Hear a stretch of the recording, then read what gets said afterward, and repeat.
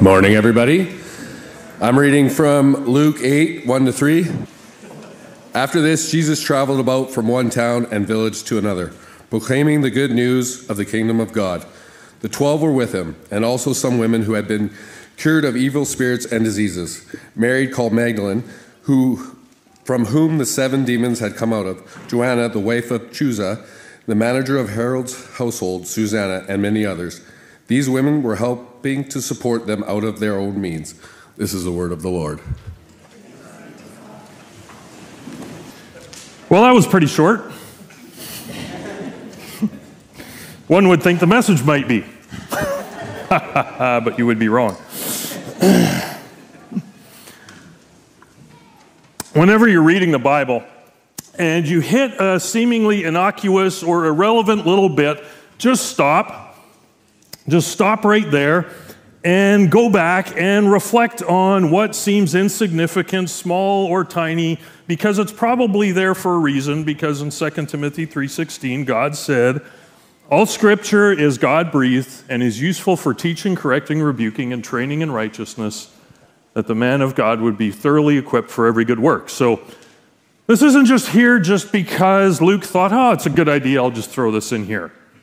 It's here for a specific purpose. Here is a passage we're just tempted to blow by without really much thought. And I would prefer we stop and ask why. Why does Luke include and provide these details here? Let's pray.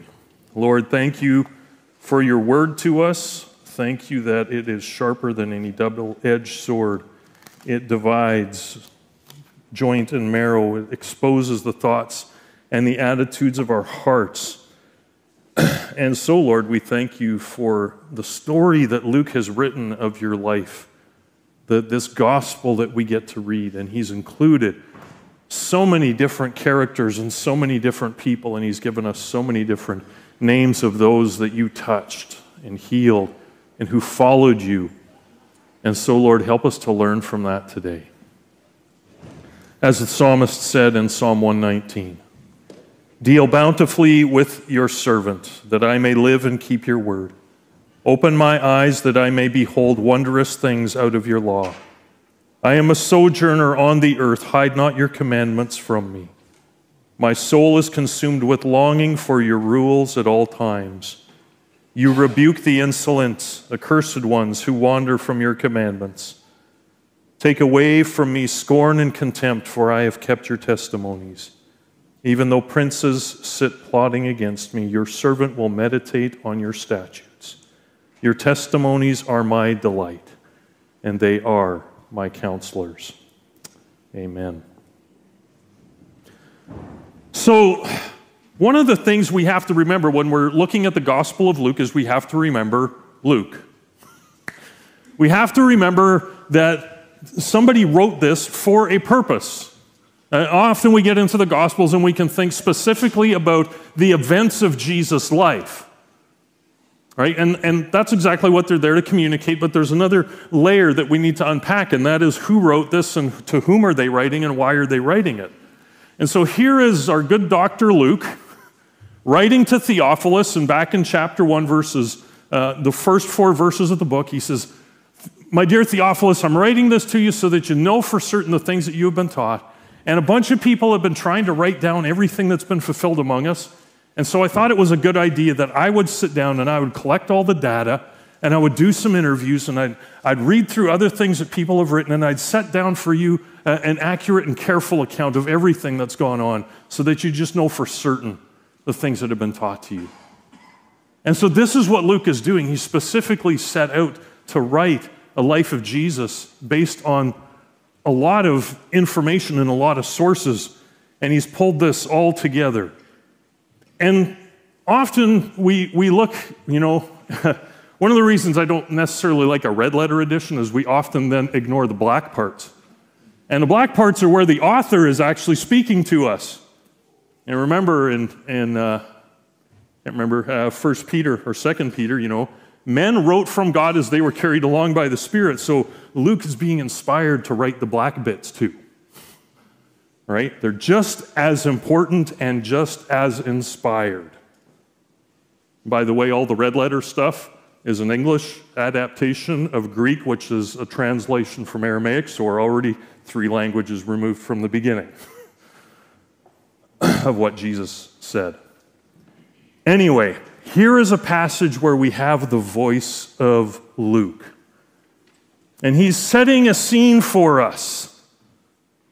Verse 1, soon afterward he went on through the cities and the villages, proclaiming and bringing the good news of the kingdom of God, and the 12 were with him. So Jesus, Luke is telling us Jesus is on an itinerant mission here. He is wandering. The went on is an imperfect verb. It's a continuation of travel. Jesus is not just going from point A to point B at this point. He is kind of wandering around, going from city to city and village to village. And this is a key transition point in Luke's story, because prior to this, Luke told us that Jesus was going around from city to city, teaching and preaching in the synagogues. You have to go back to chapter 4, verse 43 to 44. He told us that was Jesus' specific focus. And that's where Jesus has been active for the last while in Luke's telling of the gospel, the story of Jesus. There was a synagogue tour, if you will. Now there is no mention of the synagogue. There is an increase in opposition to Jesus and his ministry. He is now in Galilee and will be up until 9:50 in chapter 9, verse 51. Luke will come in again and he'll say, now Jesus set his face resolutely toward Jerusalem. Now there's a point A to point B journey. And actually chapter 9 all the way to chapter 19 is this one journey of Jesus heading toward Jerusalem. And so Luke's scene setting, he is connecting us on this longer journey from the synagogue from the synagogue in Nazareth to a synagogue tour of the Galilee region, to a broader ministry in the Galilee region, and then to a singular journey to Jerusalem. And he takes 9 chapters to bring this about. So Jesus is an itinerant ministry now. He is proclaiming and bringing the good news of the kingdom of God. Proclaiming, announcing, preaching, declaring, and bringing the good news. Bringing the good news. Don't we just proclaim the good news? Isn't it just a verbal thing? No, it's good news is something that is brought as well. It's something that has to be embodied and brought into contact with other people. And this is what Jesus is doing. He is not just speaking it, he is embodying it, and he is walking the good news out. And the 12 were with him. And so here Luke is going to give us some of the travel companions of Jesus and Luke's theological vision here. As he says, there's a bunch of people accompanying Jesus. The 12 were with him. And also some women who had been healed of evil spirits and infirmities. Mary, called Magdalene, from whom 7 demons had gone out. Joanna, the wife of Chuza, Herod's household manager. And Susanna and many others who provided for them out of their means. Now, why does Luke choose this point in his story to tell us specific names of specific women who are following Jesus? No other gospel does this. Only Luke does this. Because at least 2 of them show up later in the story.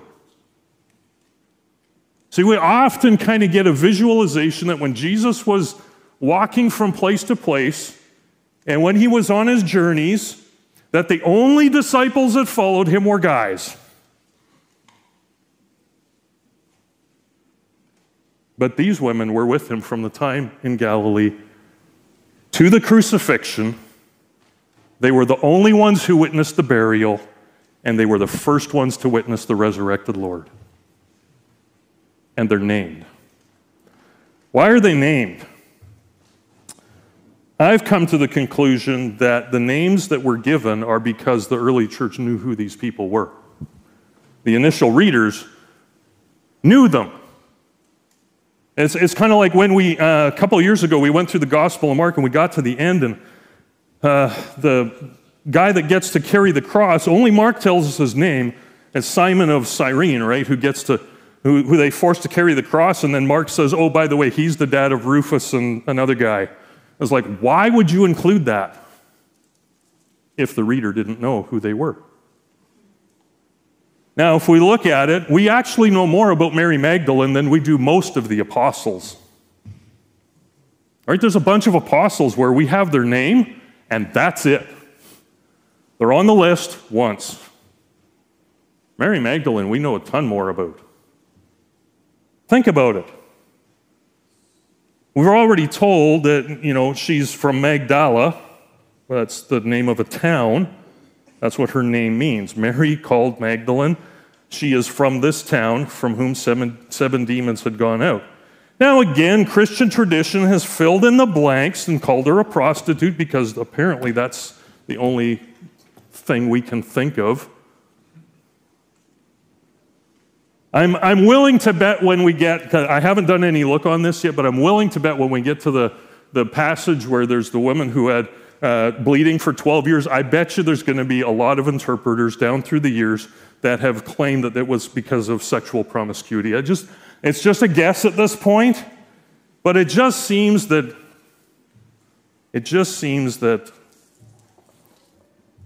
that's the way it goes with a lot of European, white, male-dominated biblical interpretation. We always throw the women under the bus. Luke doesn't let us do that. He gives them names. Mary Magdalene. Again, we know so much more about her.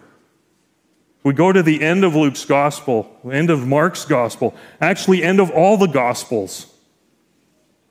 She is there at the cross. We know John was there, but for the most part, like some of the other gospels are like, and all his followers fled, except for a group of women. They stuck around. They were at the cross.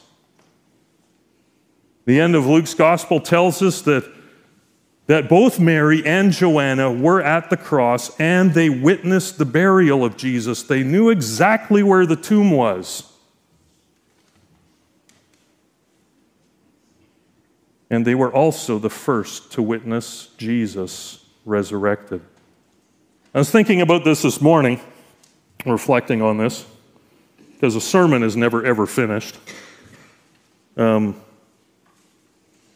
did Jesus stick around in the garden near the tomb and appear to Mary first? Why?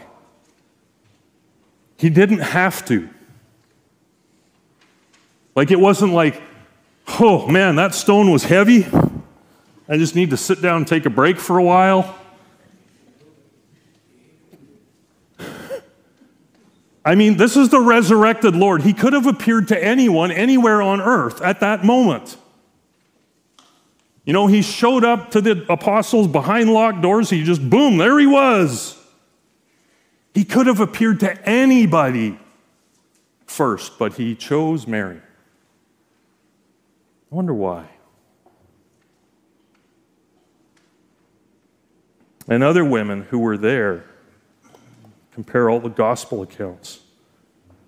The first to witness the resurrection, the first to proclaim the resurrection of the Lord, only to be thought that they were being emotionally crazy.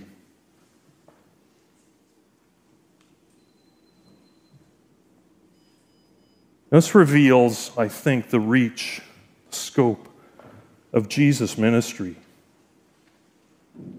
Not only did he call 12 to follow him, but others came alongside and they followed him too. And some of them were women, and they followed him from Galilee all the way to the cross and to the empty tomb. Joanna, the wife of Chuza, Herod's household manager. Like, How did this come about? Herod's household manager. Interestingly, Luke includes more details about Herod Antipas than any of the other Gospels. You wonder what Luke's source might have been. Here it is. Because we're told later that, Herod hears about this and he's wondering, I killed John the Baptist, what's going on here? And it says that Herod was eagerly wanting to see Jesus because he had questions. And then later in the book, only Luke tells us that Jesus appeared before Herod during his trials. That Pilate said, well, he's from Galilee, send him to Herod. So they sent him to Herod, and Herod's like, I don't know what the big deal is. I've been waiting to see this guy for 3 years now. Finally, I get to meet him. He's a bit nuts. Let's just dress him up in a robe and have some fun with it and send him back to Pilate. But only Luke knows of this scene. Joanna, the wife of Chuza, Herod's household manager, likely the source. Both are named. And so they are likely known to the readers. And we also know from chapter 24, verse 10, that Joanna is a witness to the resurrection as well. And Susanna, we don't know that she's kind of like up there with the majority of the apostles. We don't know anything else about her, only her name. And many others who provided for them, Jesus and the apostles, out of their means. They followed Jesus and they gave extravagantly, sacrificially in worship, an ongoing commitment in action. In some ways, I was thinking, just thinking about this morning, we have 3 women here who are following Jesus. And what did it potentially cost them? I mean, obviously it cost them out of their own means, out of what they had. But this is not normal behavior in the first century. And James Edwards in the Pillar New Testament Commentary says, it was not uncommon for women to support a Jewish rabbi financially, but it was virtually unknown for women to travel with the rabbis.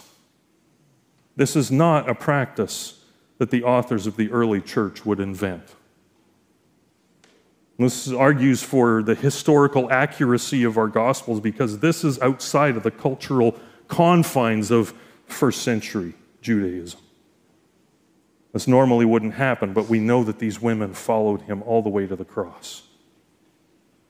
This also reveals that Jesus' ministry cut across the social spectrum. We have Mary Magdalene, who had been demon-possessed. We have Joanna, the wife of Chuza, Herod's household manager, rather up there in the social, economic, and even political realm.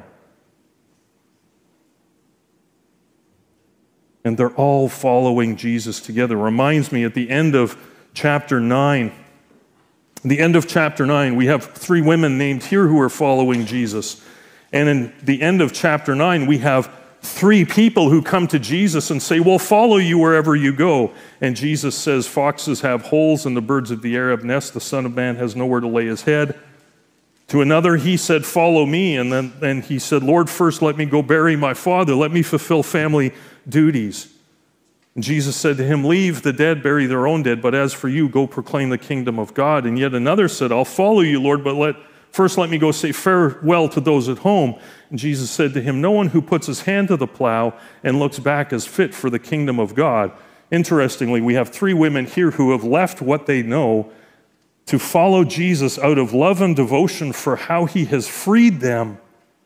And here we have 3 people at the end of chapter 9 as we turn our face toward Jerusalem who want to follow Jesus based on their own conditions.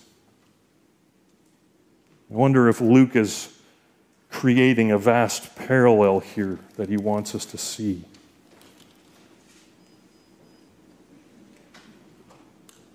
What would it have cost Joanna? How did this work out relationally with Chuza that she would become a follower of Jesus? The Cornerstone Biblical Commentary says this in relation to Joanna and Chuza. No doubt there were social and political costs to their commitment. Even more remarkable is the fact of the risks associated with discipleship, and that being compounded for them as women. It would cost them more. They were breaking some fairly significant cultural boundaries in this moment.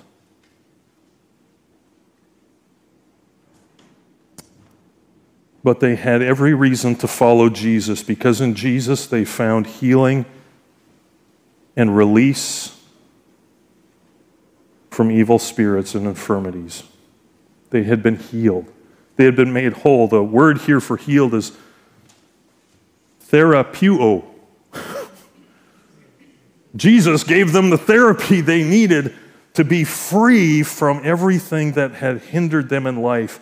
And they were following him, and they were giving generously because of what Jesus had done for them. Not for a tax receipt, not for personal influence over the organization. They gave out of love and devotion to Jesus for the fact that he had set them free. In 2 Corinthians 8, 3-9, Paul is encouraging the Corinthian church to embrace giving generously. And giving generously coming out of the fact that Jesus, who was rich, became poor for your sake so that we might have the riches of God. Therefore, be generous financially with your giving.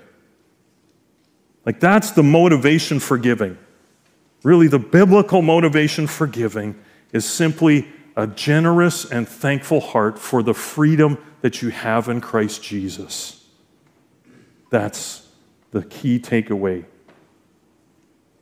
That we are redeemed by the blood of the Lamb, therefore extravagant and sacrificial worship and an ongoing commitment and action is necessary.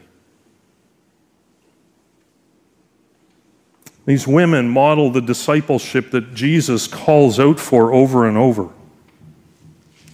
They leave and they cling to Jesus and they follow him to the very end.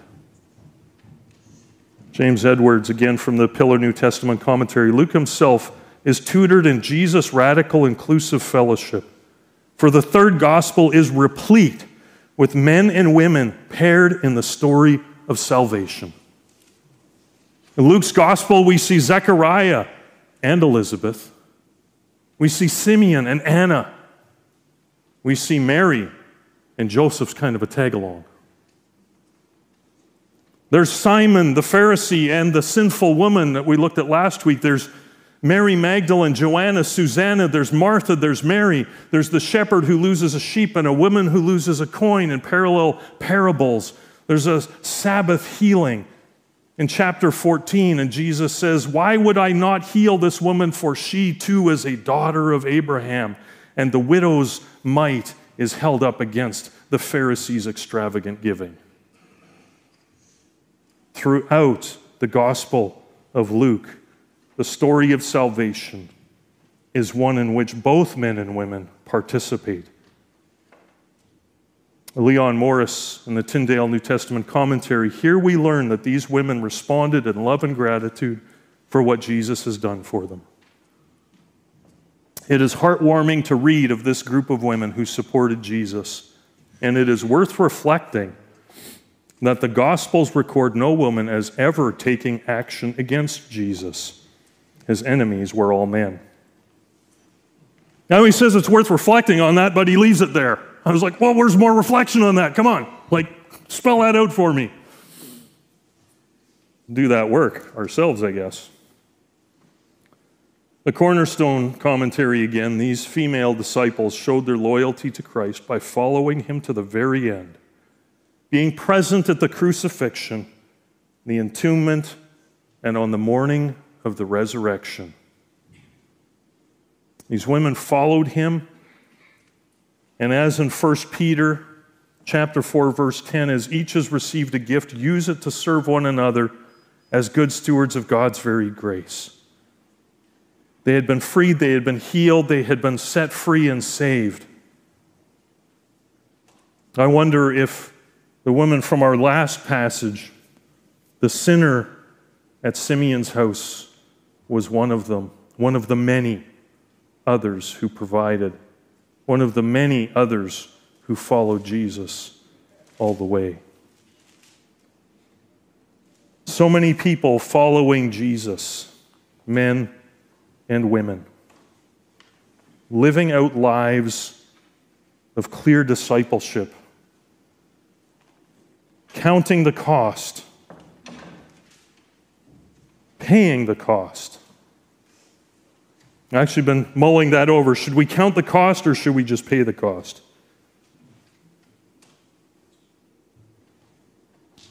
A song out of a Rush song, we will pay the price, but we will not count the cost.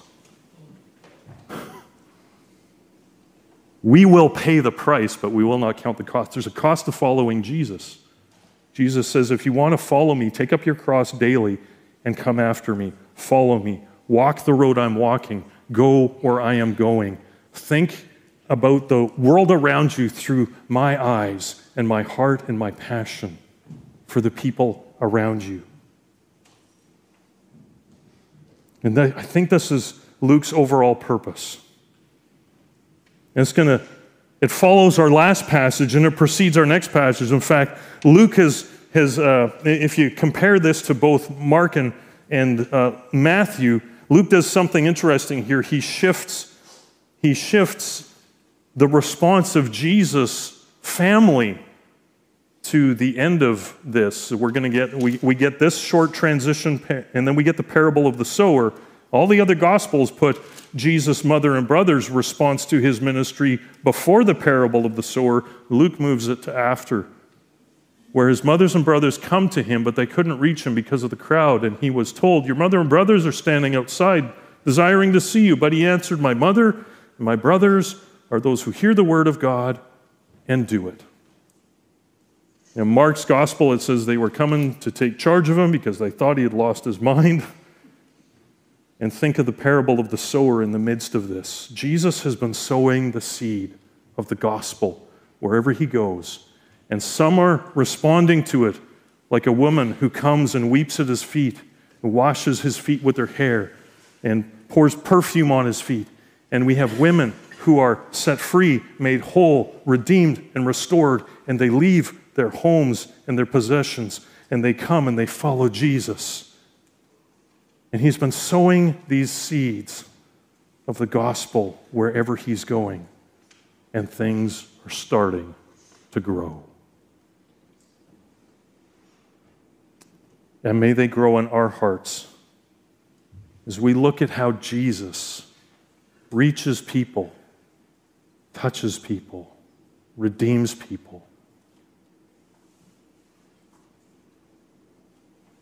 And let us look at our own hearts and our own lives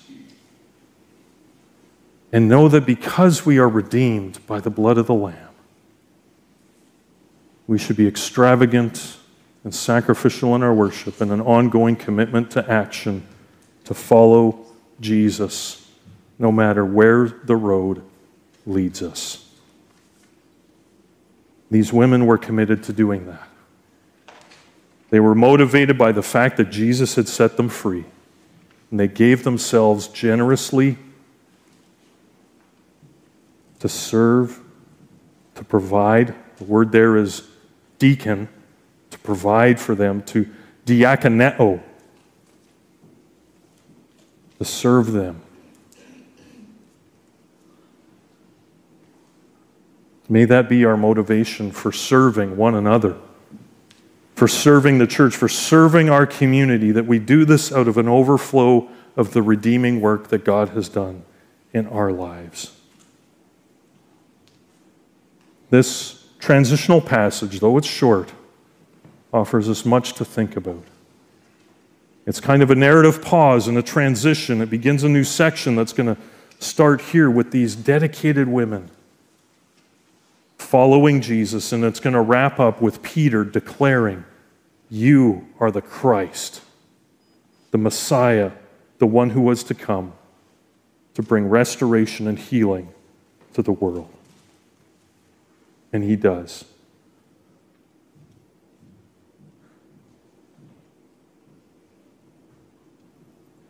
And so the redeemed, the set free and the saved, offer themselves in extravagant and sacrificial worship. They follow him. We know their names. We know something of their lives. And we know that this is going to continue. For Peter says in Acts chapter 2 in his marvelous sermon that he's quoting Joel, he's saying, in the last days the Spirit of God will be poured out on all flesh, and your sons and your daughters shall prophesy. And it's going to be amazing. Let's pray. Lord, thank you for including and highlighting people like Mary and Joanna and Susanna. Women who followed you. And Lord, I imagine that wonder what the conversation was between Joanna and Chuza as she followed Jesus on this road. How long Chuza stayed in the employment of Herod and what their whole story was. Oh, it'll be so interesting to find that out one day. We get to meet them, read the story, hear the story, know the story of their lives and following Jesus in the midst of being in a high political position. What challenges did they have to overcome? And the fact that they were joyfully embracing that because of what Jesus had done for them. Lord, may our lives as we walk in the newness and the freedom that you provide for us, may we have that sense of there is no cost that we're going to count, but there is a price we're going to pay. We're going to follow Jesus.